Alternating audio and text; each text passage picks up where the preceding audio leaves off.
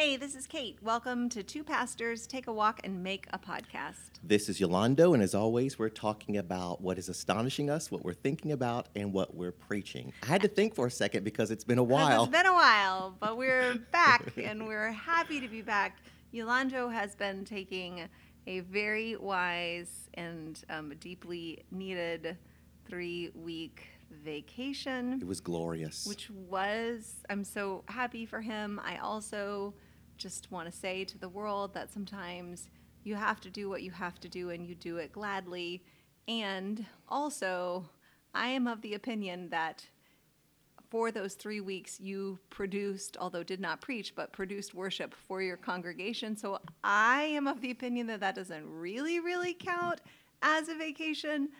In a vacation, you should be able to really let completely go. And so I think it just says a lot about your commitment and honor and integrity that you stood in the gap. And I do think, that was probably necessary and what had to happen. But I also just, if anybody out there is thinking, must be nice to take 3 weeks off, I would like them to know that he did and also did not. So, but we're very glad to be back together. And we are podcasting at the Grove today, which is awesome.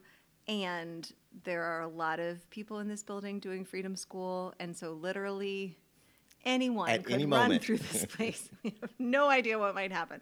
So that makes it fun. I was going to say, it could be really exciting. Could be.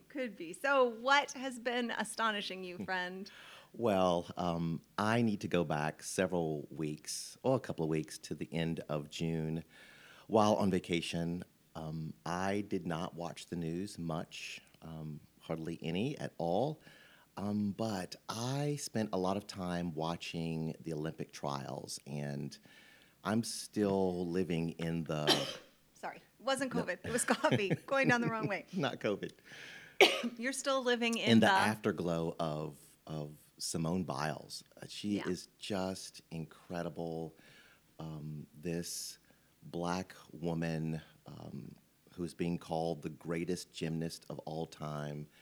And it was incredible watching her. And when she was in the trials, Olympic trials in St. Louis, I believe, I think they said it was the largest gymnastics Olympic trial crowd in U.S. history.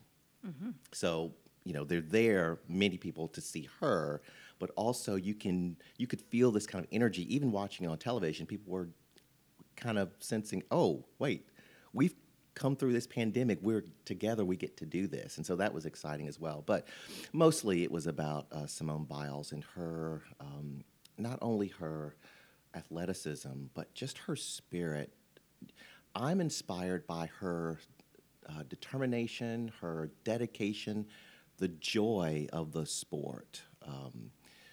She is a victim of that doctor. I believe his name was Larry Nassar. Yeah, I was going to say we should just not even name him, but she was assaulted by him. Mm-hmm. And she has said in an interview that she had suicidal thoughts, and to come through that and to be as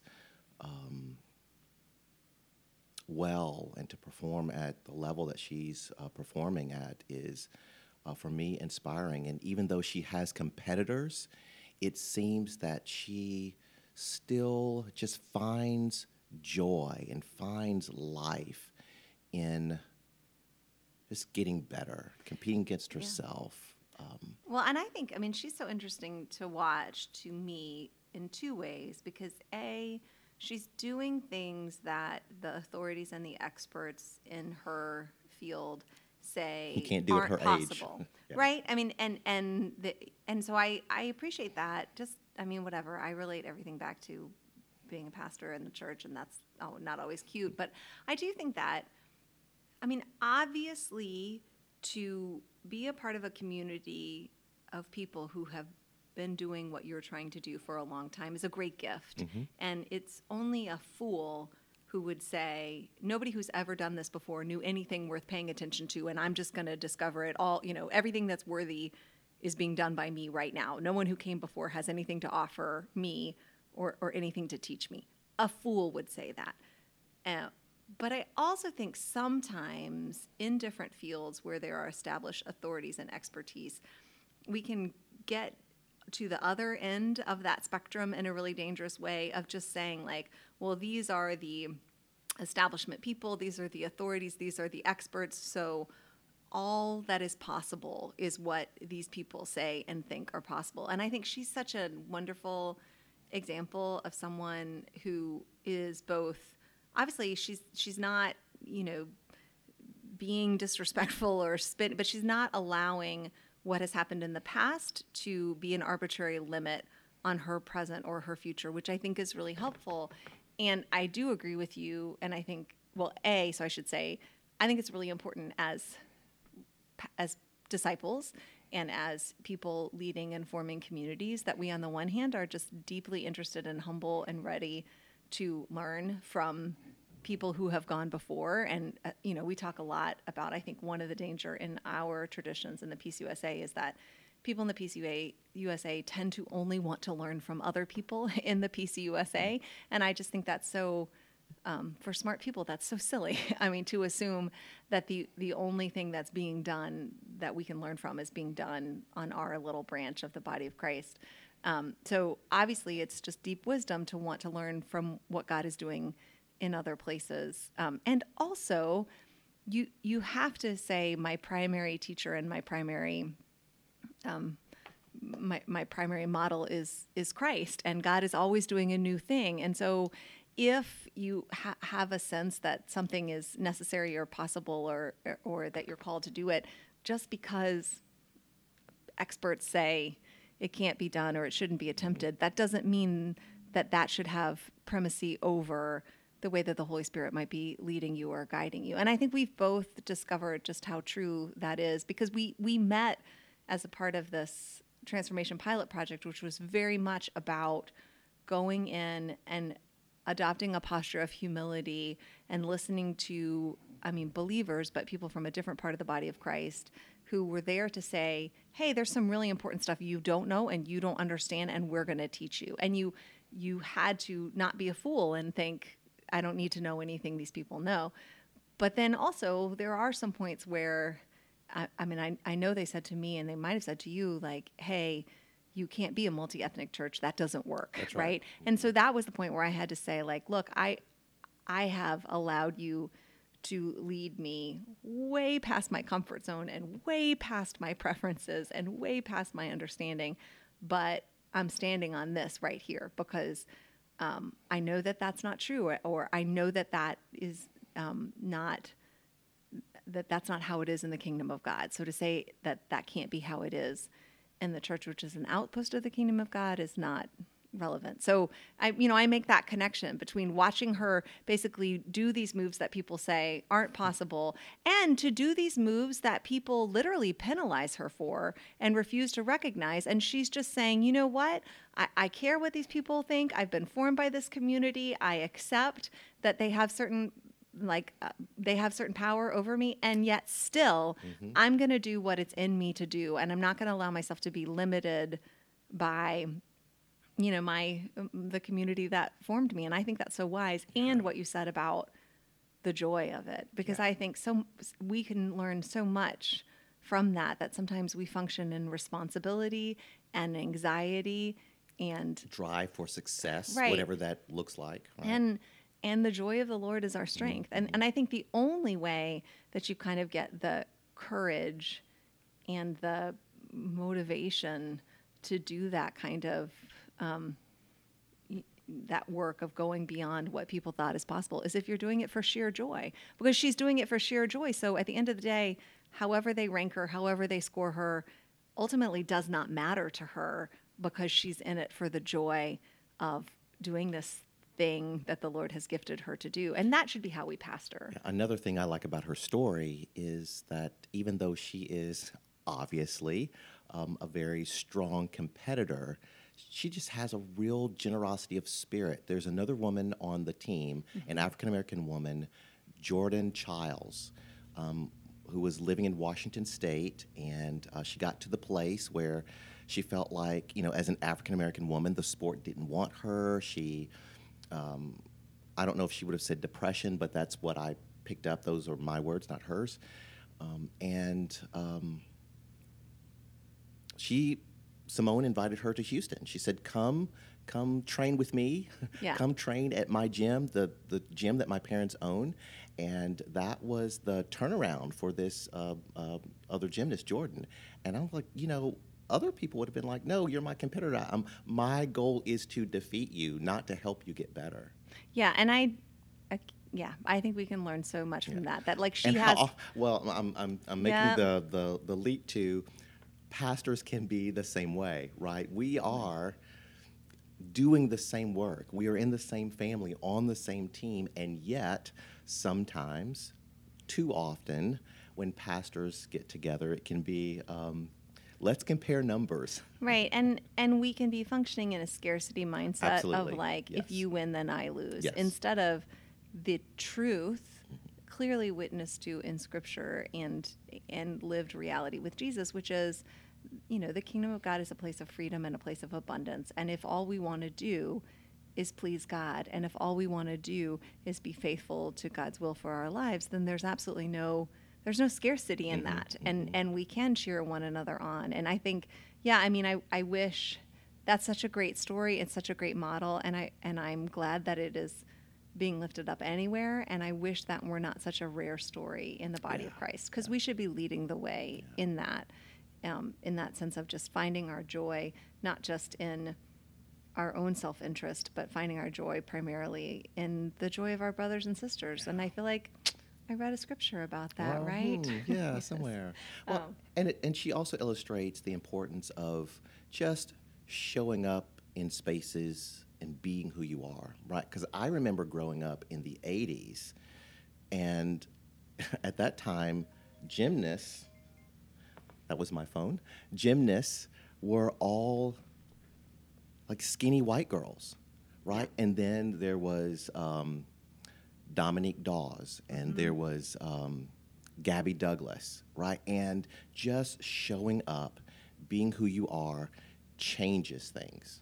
Yeah, no, I think that's really, really true. I think that's a great story. And I also just have to say, I just kind of love a lot that you watch women's gymnastics, and that you that you enjoy it, and that you look for, that you look for wisdom in it. I think that says a lot about you. So that is really great. It's cool. Cool. So what's astonishing you? Well, I think it's just been such an interesting season of returning to a new phase of life and community together, and it has been great. And also just really interesting because, it's annoying saying this because it's such a cliche, but obviously nobody is, quote, coming back to pick up from where they left off. And so just like rediscovering one another and how we've grown and changed and been shaped by this experience and by our time apart, and just walking into this space, trying to have really open hands and just to trust God when things look different, to trust God when the whatever fantasies you had about the grand return don't look, they're not reality, and that's okay. And to operate in the values of the kingdom, which is not a scarcity mindset, and which is not fear-based, but it is just interesting. And I think what has been astonishing me is I've been trying to be more conscious lately of having what Brene Brown calls a brave conversation with someone, which is, I think, better language than a confrontation, because that can really just, I think the connotations around that word of conflict or confrontation are such that a lot of people think like, oh, danger, that's not loving, or that's not right, or something, I've also heard people say hard conversation, Yeah. but brave conversation. Brave conversation is really great. And I think, looping back around to the conversation we had on our walk about the preaching text for this week, but this idea of like, if we're really going after unity, a unity formed by the Holy Spirit and a unity that is expressed in love, then avoiding avoiding what is difficult and avoiding what is painful isn't really an option. It might appear to be an option in other spaces because it's easy to have the appearance of unity if what people are doing is showing up and faking it, showing up and playing nice, showing up and then leaving and talking about one another instead of to one another. And I just have been realizing that I need to be more intentional about modeling what I think is healthy for A, life, and B, this community, which is having brave conversations where if you notice a pattern or a dynamic or something, you enter in, you talk to the person and you enter in with no agenda, and you really enter in from I mean, this all sounds so jargony and woo-wooey, but it just is really true. You enter in. I love it when you say woo-wooey. I just like, this is things that, like, if I had read a book about this 15 years ago, I'd have been like, oh, can't stand this stuff. And now I realize it's just really true that, to come into a conversation and to be able to tell the truth about what's causing you pain or what you think might be dangerous or what you think might be harmful, but to come in from a place of humility and love and a spirit of curiosity. So really not walking into the conversation certain that you already know what's happening. Like, I'm coming into this conversation, I'm going to teach this person a lesson, or I'm going to, but to enter in and say, like, here's what I know. I have observed this and this and this, and here are my concerns. And then, I just want to listen to, how do you see it? Well, if I'm going to have that kind of a brave conversation, I have to set my mind to do three things. Mm-hmm. Number one, to be honest, because it's so easy for me to say, to not say what I'm really thinking and feeling, right? Did this hurt your feelings? No, it's fine. Everything's fine, right? But number one, be honest. Number two, I've got to be vulnerable. And number three, I need to be transparent. And if I can do those three things, and sometimes I can do one and not the other two, and I notice that I just don't communicate well. And I really try in those times to set my mind to do those three things. And it's really hard.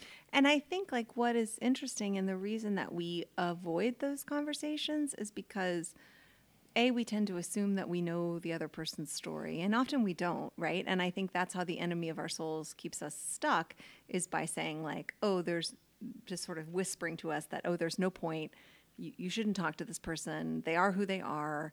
This is how they're operating. This is what they care about. These are their values. You're not going to change that. So just, and you deal can with get into it. a real place of self-righteousness. You can get into a real place of self-righteousness, or you can get into a real place of resentment or resignation.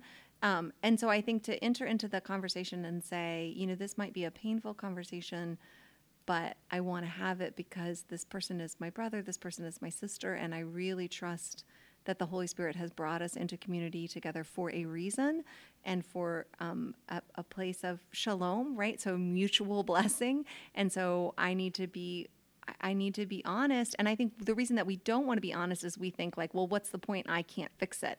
And that's where it's really helpful to do some theological reflection and go, well, baby, why did you think that you needed to fix it? Like, why did you think that the only force at work in this relationship was your love, your wisdom, your kindness, your ability to be patient, right? Like, the reason you have a brave conversation and that you go to someone in vulnerability and just kind of admit, like, I'm stuck and I don't know how to fix this, but I really need to be honest with you and see not so much if you can change or if you can explain it to me, but to say, if we can come to this space of vulnerability, the Holy Spirit is in the middle of us, and maybe, just maybe, the Spirit is capable of doing really good and sort of eternally fruitful things when we are honest about a problem instead of just avoiding it or assuming that this is all there is and this is as much as we can hope for. So I think what I've been astonished about lately is just over and over again, I think especially because of the big break of the pandemic and coming back, and a lot of sort of systems and things that happened on autopilot aren't happening anymore. And so we're just having to go back and figure out, well, now how do we do this and how do we do that? And so, it just has required a lot of, several brave conversations, scary conversations for me. And I mean, I just, it's humbling / humiliating to admit that's what's astonishing me is how astonished I am to continually discover that, like, oh, God is in this place. Oh, God is at work. Oh, it is not like just because I'm approaching a conversation thinking like, well, this isn't going to go well and there aren't any possible solutions and naming it is just going to make it worse. And then realizing like, oh, look at God being God, all by God's self. And so I'm grateful. I'm so grateful. And I'm astonished by God's goodness. And I'm also just astonished by my astonishment, not in the sense that I would ever want to take that for granted, but like, honestly, like I continually find myself really surprised. Like, oh, I talked to this person and it was hard and then looked like disaster. And then 24 hours later, look at what goodness has grown out of just having a brave conversation and trusting that actually, again, we say this over and over again, like, this is not my church. It's not your church. It's not our church. It's God's church. And God is going to do wonderful things in spite of us. But imagine what could happen if we participated in I love that place. I don't know if it's First or Second Chronicles where Israel is being attacked by 3 enemy nations. Oh, I love this story. And First Chronicles. Is it First Well, Chronicles? you taught it to me. Well, You pointed and I it can out never to me. remember which book. I think it's chapter 20. It's chapter 20. I don't know if it's First or Second Chronicles, but I think it's First. And they're under attack. 3 enemy nations have gotten together to attack Israel. And the army's on the way, and the king is warned. And they gather the people to pray. And I love the prayer. The prayer says, well, first, God, you see what's happening. Right. You see what these people are doing. And then there's the line, we don't know what to do, but our eyes are on you. Yeah. Like...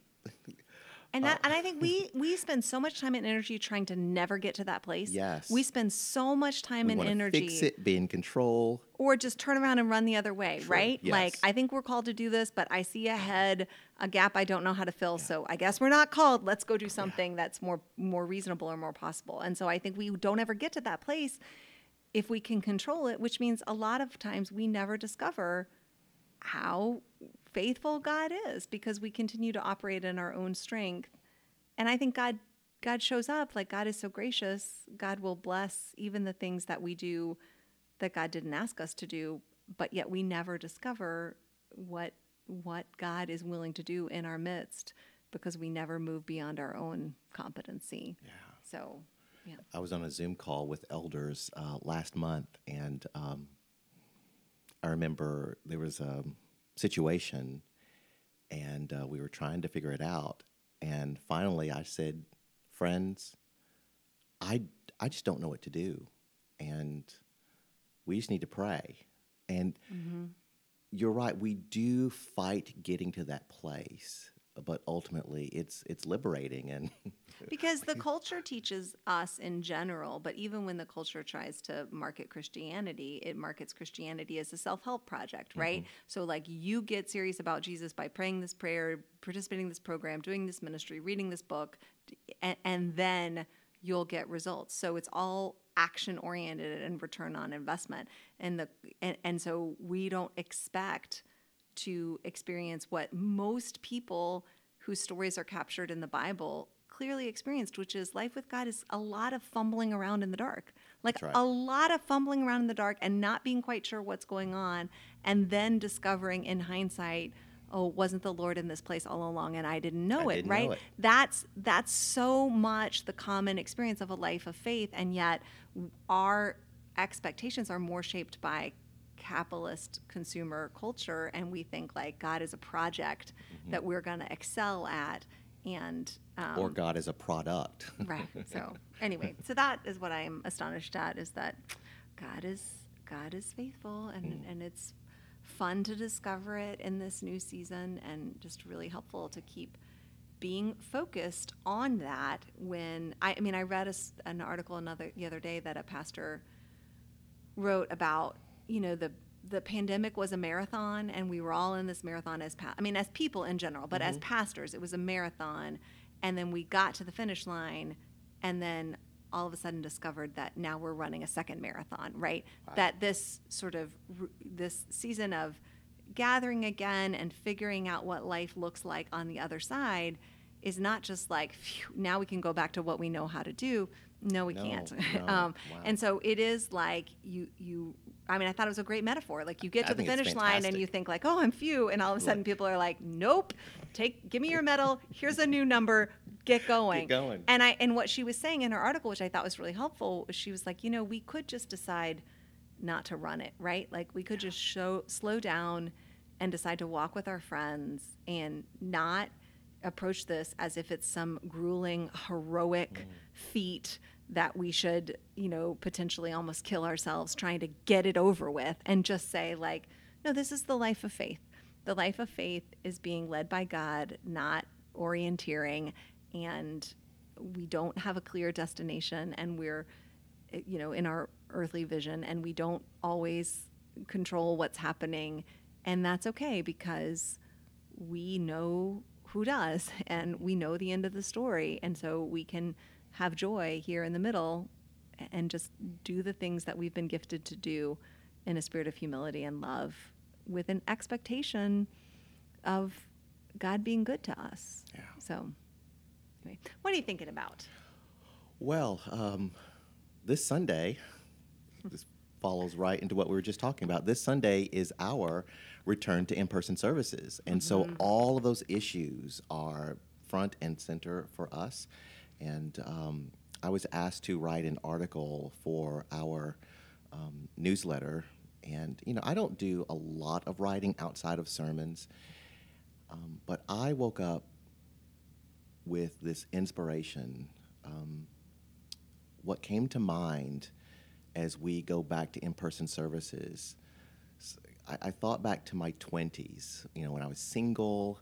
I remember almost every Friday, or many Fridays, I would get a pizza, some ice cream, and pick up a video at Blockbuster. Right. You're so old. I know, right? Right. I turned 50. Old guy says what? And that's right. You did turn 50. I turned 50 last on month. your vacation. Yes. I'm a terrible friend. No, you're not. But we should note this moment. You are. But I am old. You are half a century wise. All right.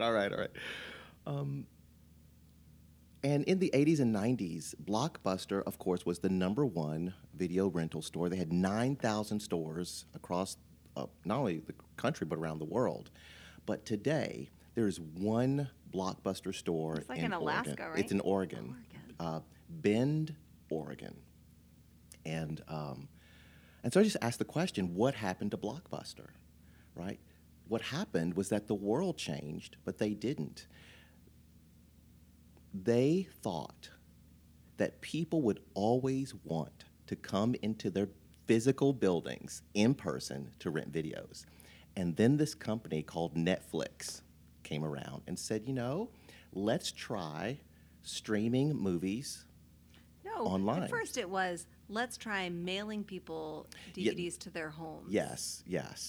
And Blockbuster had the opportunity to buy Netflix. But they said, you know what? No, we're going to invest our time, our energy, and our resources into the thing we've always done. And that was their downfall. And just thinking about the Blockbuster story really helped me think about this moment we're in as the church, as we go back to in-person, but also need to have a commitment to hybrid ministry. And define hybrid. Hybrid ministry is valuing, investing in your in-person ministry as much as you do your online ministry, that your online ministry is just as much church, just as much family, just as much ministry as what you do in the building. Yeah. It's not the secondary ministry with, what's in person, the real ministry, and that's kind of the side ministry. No, it is just as much. And so you've got to engage those people. You've got to build community.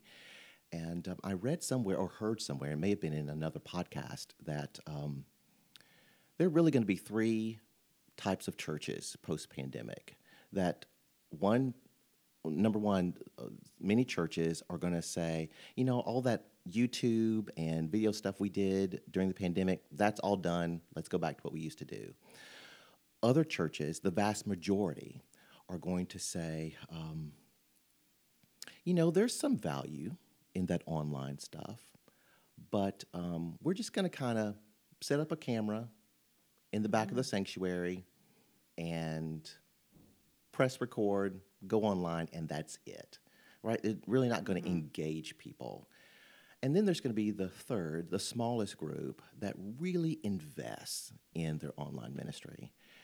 And I ended the article by remembering when I was 16, I wasn't a member of any church. I wasn't even a church attender. But I had an after-school job at a grocery store 20 minutes from my house. And during the drive, I would listen to Christian radio. And I would mostly listen to Charles Stanley, First Baptist Church Atlanta, and Tony Evans, Oak Cliff Bible Church in Dallas. And I became a believer through those radio ministries. Mm-hmm. And I'm grateful that someone invested in those ministries. And they had no idea that some kid in suburban Memphis would listen to that program, become a believer, and later become a minister of the gospel. And I think we have to have that kind of mindset as we enter into this next season. Yeah, I think what we need to get is that everything in our life is hybrid now. Mm-hmm. I mean, even people who really were late adapters to computers, they probably have a smartphone in their pocket right now. Yeah. And they probably are beginning to see the benefit of, maybe they'll go to the specialty grocery store and wander through the aisles, but they'll order their staple groceries to be delivered to their door. And yes, they'll go to a movie theater, but they'll probably purchase their ticket first online. And if they are going to, they need to find a new doctor, they're probably going to go online and read reviews and or go to social media and ask for recommendations. And so things that are in person are also partially, those processes are online. And I think, and the people at MECMEN had a conference about this a couple years ago that was really helpful for me to understand that, the old model was reach more people by building another campus and building another physical brick and mortar location. And now I think it really makes sense to say you don't need another physical location, and you don't need to be closer to where people are physically. You don't need even your physical space to be convenient to where people live. What you need to do is be present virtually, because then, people can download podcasts and listen to sermons on their way in. Members can say, oh, my niece was asking a question about this and my pastor preached something about it, or I read a quote, and just making it so that you need to think of the virtual space as kind of breadcrumbs that lead people into the body of Christ. And I think there will always be physical community at the heart of the body of Christ, because Jesus was incarnate, right? Like, bodies matter in the faith,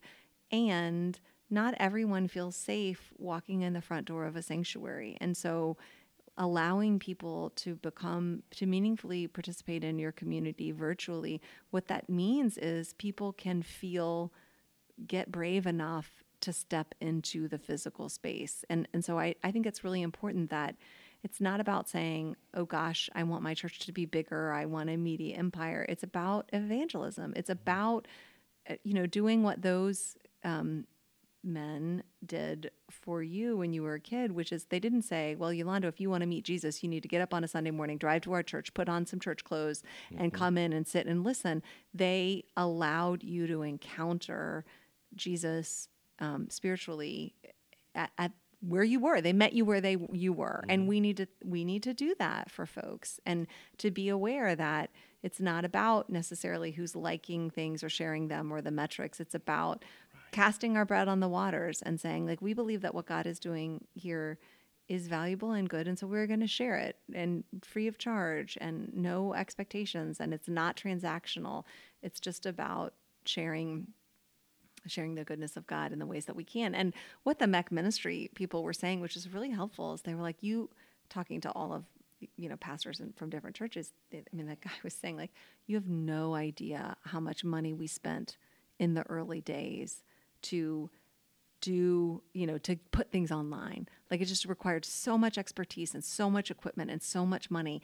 And now any pastor can do what we used to spend thousands and thousands of dollars and need a whole staff. Like, any pastor can do this. You have in your pocket the ability to pick up your phone and record a video and say, hey, I was thinking about this and I'm sharing it with you, and God bless you, and put it out there and let the Spirit do whatever the Spirit wants to with it. And I think that's really, really important, is just to see that you have a physical campus, and that will always matter, and you have a digital campus, and you're going to serve both of those communities, not in a marathon, kill yourself, grueling way, but you have all the time in the world to serve both of those communities, and to trust God to do whatever God wants to with your attempt at faithfulness. So I think that's really cool.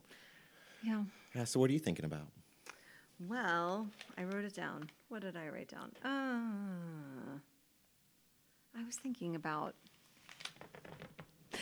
talking about the 4th of July, but maybe we save that for another podcast. I actually just ran a friend of mine, Greg Bentley, who is one of the co-moderators of the PCUSA right now, who I've gotten to know through doing some work serving on a board for the denomination, which I will say my motivation for doing that is I really, really enjoy meeting people who I'm serving with, and there are just a lot of people who I really deeply admire and respect. And he quoted something on social media yesterday, a quote from a book, and I was trying to find it online, but he also texted it to me so I can find it there, that I immediately went and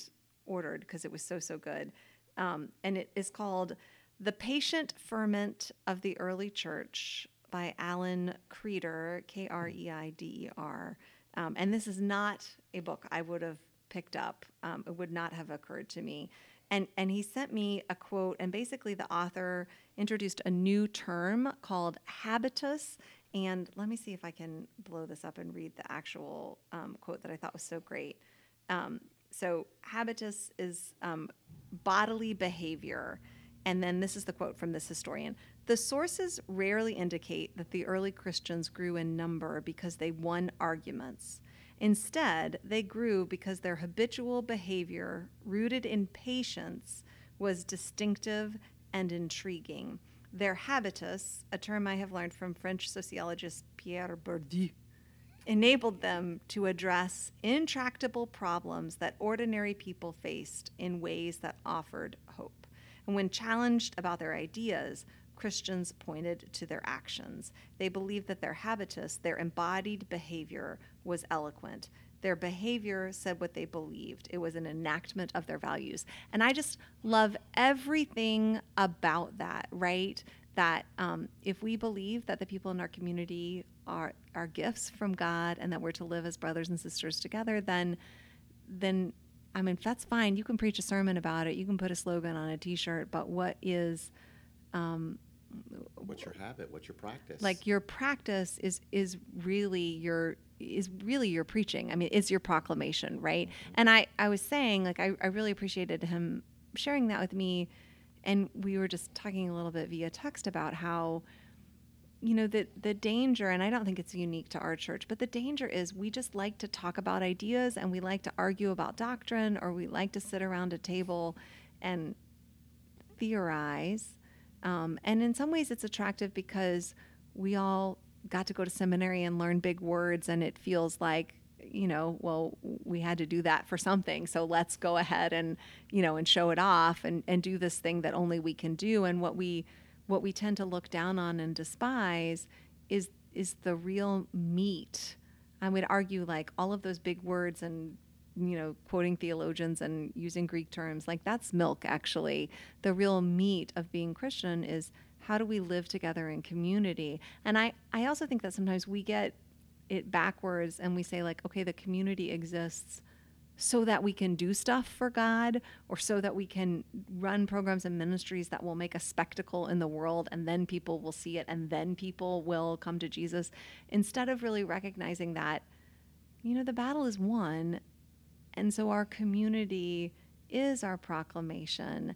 And so our community then needs to look like the kingdom of God, which is going to push us not to be satisfied with community that's comfortable and familiar and easy, and not to say like, well, because we've done this great thing that somebody wrote an article about in the paper, that means we've, quote, succeeded as a church. No, faithfulness requires, are we able to share real community and life together with people that we would not naturally sit next to, live next to, work with, right? Like that, the community. And so the habitus, I mean, it comes about by, we have to learn different ways and different values and different ways to value people and different ways to handle conflict and different ways to keep showing up if we're in a kind of community that pushes us beyond our comfort zones and makes it impossible not to want to bear one another's burdens. And so anyway, I've been thinking about that, and I'm grateful to Greg for pointing it out, and also just the patience part, right? That you are living together in community and not expecting somebody to hand you an award for that, but just trusting in the deep, slow work of the Lord and saying, like, even if it's not visible, that doesn't mean it's not real. And to come full circle to sort of see the beauty and the power and the glory of the struggle to be community. And even if the experts and the judges don't award you top marks for that, that doesn't mean that you're not still right to allow the Spirit to lead you to be church in a new way, even if it's not a way that people value right now. Like, so Yeah, it does remind me of Jesus talking about mustard seeds and small, seemingly insignificant, multi-ethnic, intercultural congregations who struggle. Where not many are wise according to worldly Yes. sources, not many are wealthy according to worldly perspective, not many are powerful. Like, it looks like It doesn't look like much. it doesn't look like much. And yet God chooses what is not to shame the things that are, right? Like, again, it's one thing to preach a big, huge sermon about it. It's another thing to go seek out community where you're like, well, this better be true, or else I've really invested my whole life in something that doesn't matter. And so, yeah, I mean, I think our churches need to look like that. And I'm grateful for finding just, affirmation in unexpected places, like a church history book. I texted back and I was like, thank you so much. Church history is great. It is. I think you would like church history more than theology. And I know you're not a huge fan. The list of what I would like more than theology, I mean, I would like a root canal better than theology. So yes, agreed. But that is not the affirmation you intended to be. Anyway. I think early church history is really exciting and inspiring. Well, and the early church history is where it's at, right? Like, I'm not even as interested, bless them, in the Reformation stuff as in the really early church history stuff. So anyway, I didn't say that out loud. Don't come for me. Don't at me. What are you preaching about this Sunday?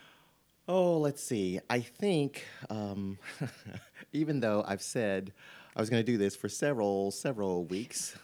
I think I may Okay, finally, Lucy. I may finally get to Nehemiah.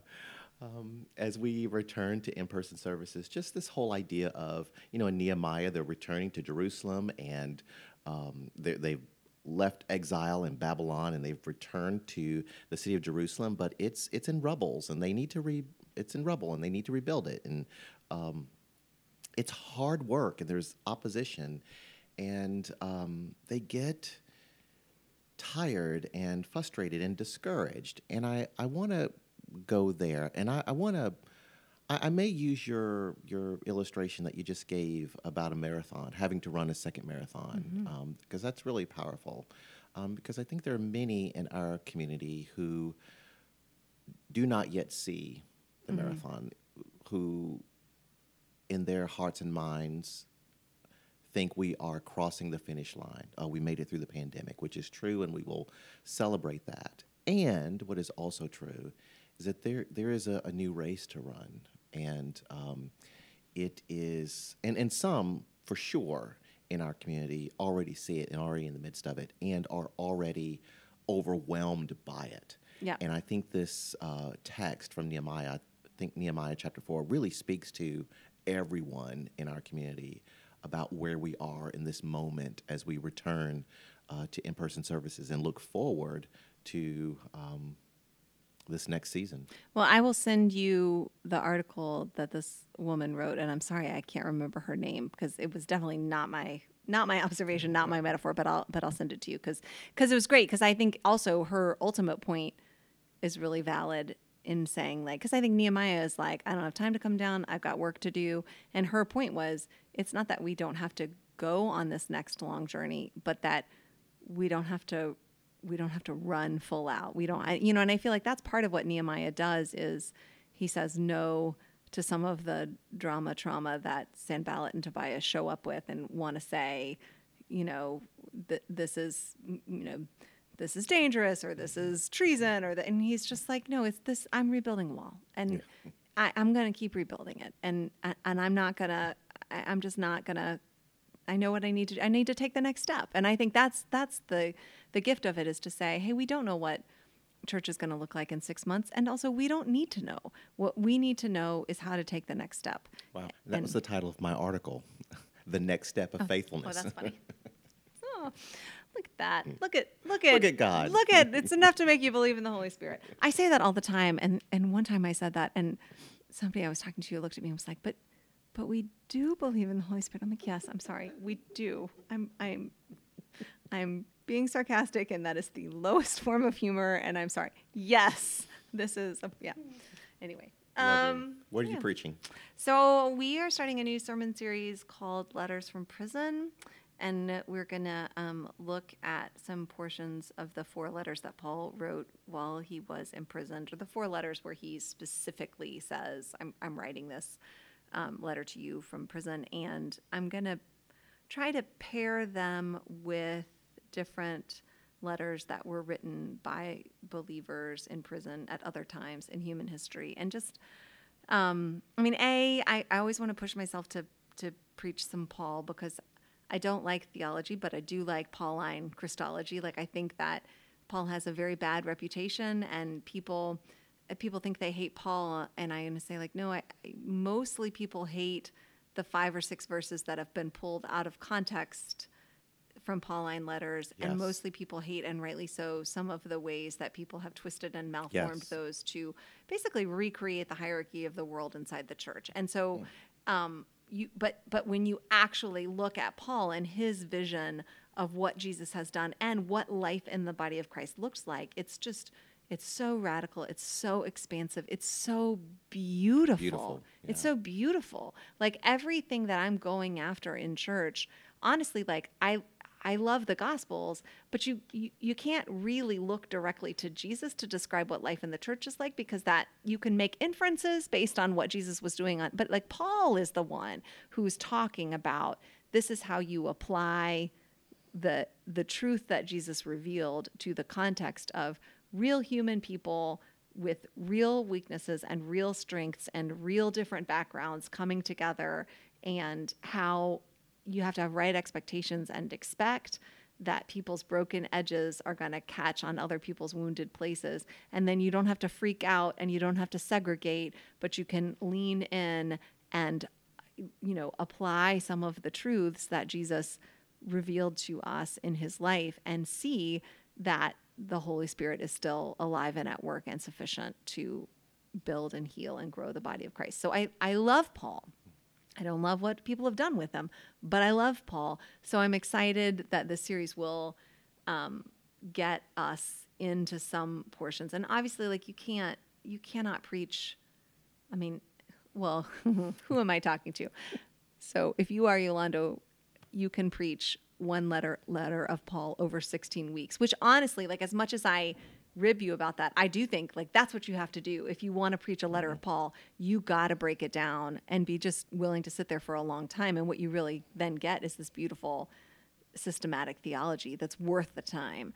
But obviously, I'm not doing that, looking at 4 letters in 4 weeks. So what I'm doing is just pulling a tiny little piece out of each letter and just a concept that I think probably this idea that there's something that we think we understand that we don't understand. And so this week we're talking about unity and how in Ephesians 4, he's talking about unity and how we need to, as far as it is possible with us, live within the unity of the Spirit.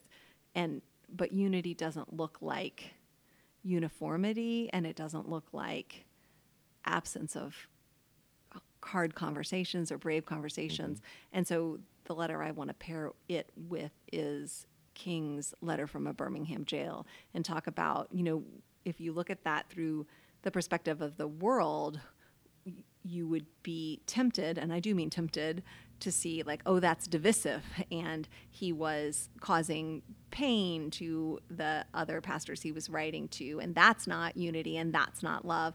And I think we need to flip the script and be able to understand that unity isn't just saying, well, I have irreconcilable differences with you and I'm just going to have to live with them all these days of our life, and maybe someday when we get to heaven, Jesus will do something with it. That true unity is saying like, no, I believe I take you seriously as my brother in Christ. These are all men who are talking about, I take you seriously as my brother in Christ. And I do believe there's one Lord, one body, one spirit, one baptism. And so if I am doing what the Lord is calling me to do, that I'm not called to endure you. I am called to invite you into this work with me, which means we have to have a conversation about what is true. And I don't need to talk about you and I don't need to write you off. I need to talk to you directly. And, one person who would have really approved of that is Paul, because Paul, when he wrote to his congregations, when he saw that they were really dangerously getting off track, he didn't just go, there, that you're just doing the best you can and Jesus will help you and it'll be all fine. No, he would write them and say,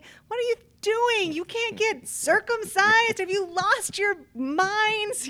And I think that, King was writing the same kind of letter, and we shouldn't see that as a sign of divisiveness, and we should see that as a sign of deep, deep unity, that he knew there was one truth. And so he was reaching out to his brothers and in a spirit of humility saying like, look, you're wrong and it matters. And I'm going to show you that. And I just thought of a biblical narrative that illustrates both a brave conversation and the truth that unity isn't simply go along to get along. And that's that place in the book of Acts where Peter is being hypocritical and he is behaving one way with Christians of a Jewish background and behaving another way, eating other things with Christians from a Greek or Gentile background.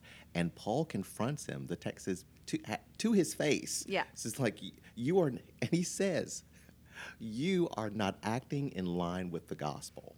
And they have a brave conversation. Right. And I think the American view of Christianity would be like, oh, brilliant solution, Peter. You're making this group happy and you're making that group happy and you're sort of on both sides. And sure, one side is wrong, but just let them. It doesn't matter. There doesn't need to be real unity. And I mean, there does need to be real unity. And I think that's so helpful as the body of Christ that we need to be able to say, hey, it matters if we are in different churches, or we can't even have conversations about the real lived experiences of our brothers and our sisters. We can't just go like, oh, well, this is how it is. It's not how it is in the kingdom of God. And we're in the kingdom of God, not someday, but this day. So we need One of the most challenging things for me about social media, especially the world of YouTube, and also Facebook, but I'm much less engaged there, is this tendency of Christians, especially well-known Christians, to really call out and reject other Christians who have some difference of theology. It's not, let's have a conversation.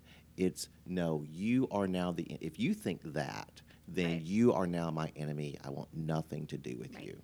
Which is so crazy when you say we're doing this in the name of the one who left heaven to come down and dwell among us and gave his very life for the people who were killing him. So to say, in the name of Jesus, I'm rejecting you, my enemy, is just, it's an insane, I mean, the enemy is shrewd. You're right.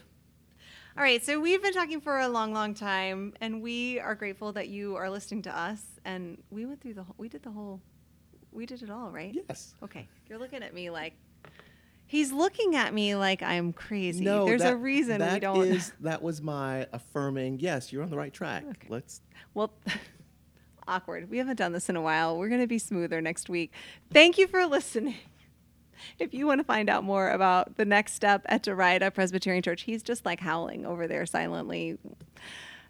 Check them out online, DERITA-pres.org, and you can find old messages of Yolando's, timeless messages of Lovely, Yolando's lovely. on their Podbean website. Look for the Derita Church podcast, and you can worship with Derita in person or online every Sunday. Or will you be doing a video on?